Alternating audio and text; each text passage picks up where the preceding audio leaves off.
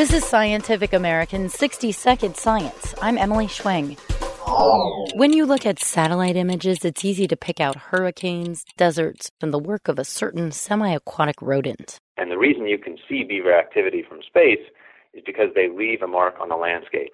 Ken Tape is an Arctic ecologist at the University of Alaska Fairbanks. So they make these ponds, and when a pond forms, my idea was that we could infer if it was a certain kind of pond and we could see a beaver dam, then we could infer that beavers had moved into that area or moved out of that area if it's a beaver pond that's drained. Tape and a team of other scientists used Landsat satellite images that cover more than 19,000 square kilometers of Arctic tundra in Alaska. We saw lots of new beaver ponds. I think we saw 56 new beaver ponds formed between 1999 and 2014. Beavers are considered keystone species, which have an outsized effect on their ecosystem.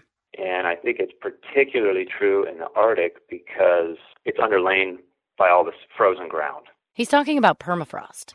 And what happens is when you start flooding permafrost areas, permafrost starts to deteriorate, and really the glue that's binding the soil together, that's holding the landscape together, starts to thaw. Tape and colleagues presented their findings December 11th at the annual conference of the American Geophysical Union.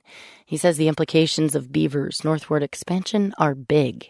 Imagine that you just dropped 56 groundwater springs into Arctic stream environments, right? A groundwater spring in the Arctic is a rare thing, and it's an oasis of biologic activity for fish spawning and things like that. Beavers may be following the northward expansion of vegetation onto the tundra. But the other possible driver is rebound from heavy trapping a century ago. If they contribute to the deterioration of the permafrost, you could call it coming back with a vengeance. Thanks for listening. For Scientific American's 60-Second Science, I'm Emily Schwing.